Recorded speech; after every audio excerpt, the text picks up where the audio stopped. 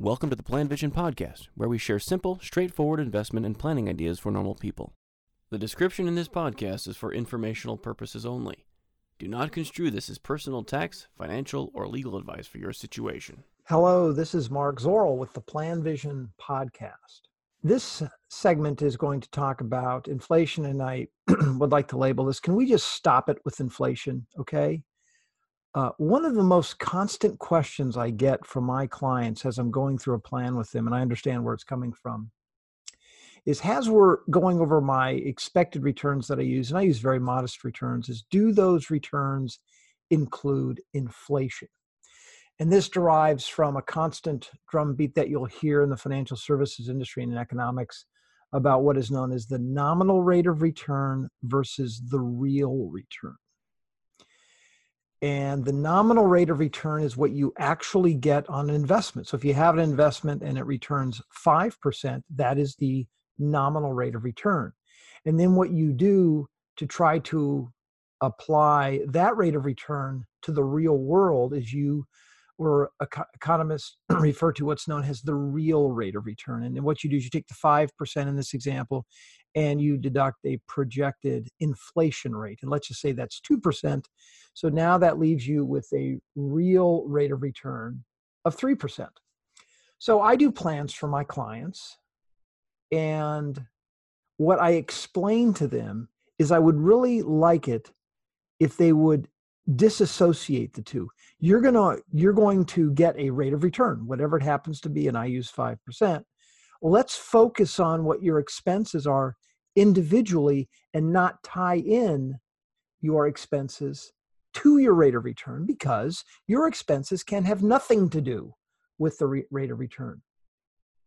So I think this whole idea of real returns, while they are useful, maybe from a conceptual perspective and from an educational perspective, when it comes to actual financial planning, it is incredibly lazy to simply throw out an inflationary number and try to apply that to how we live and how we conduct our lives. Certainly, inflation is a factor.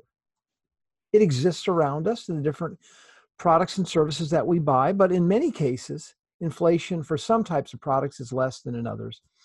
And here in the States, we would think of healthcare as being something that would have a high inflationary factor. College can be very expensive. Housing can be expensive as well, depending upon where you buy. But not everything is exposed or impacted by inflation.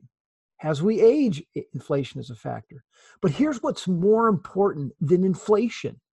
And this is why it irritates me when people just focus on inflation.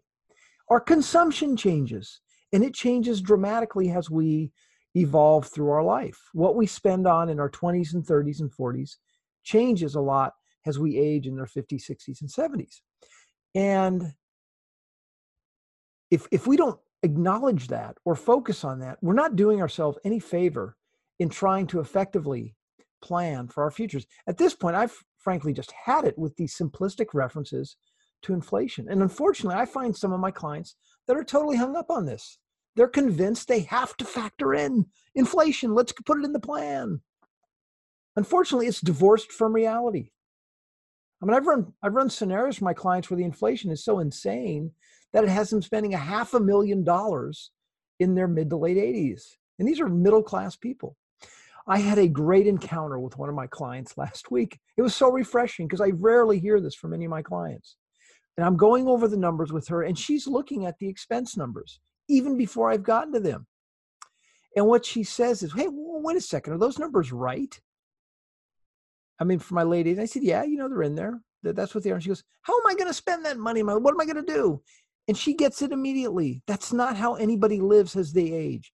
Certainly you spend more money and you are impacted by inflation, maybe in your 60s, on into your 70s, your 50s. But gosh, if you just use an inflationary number and throw it into plan, and if you're really focused on that, I don't really think you're doing yourself a favor. So I wish the industry, I wish economists, I wish those that comment on this would try to be a little bit more discerning when it comes to the role that inflation can play in how people actually live their lives and how they should plan for their future. If you have any questions on this, be sure to let me know. Thanks. Thanks for listening to the Plan Vision podcast. Let us know if you have any questions or comments on the topics covered.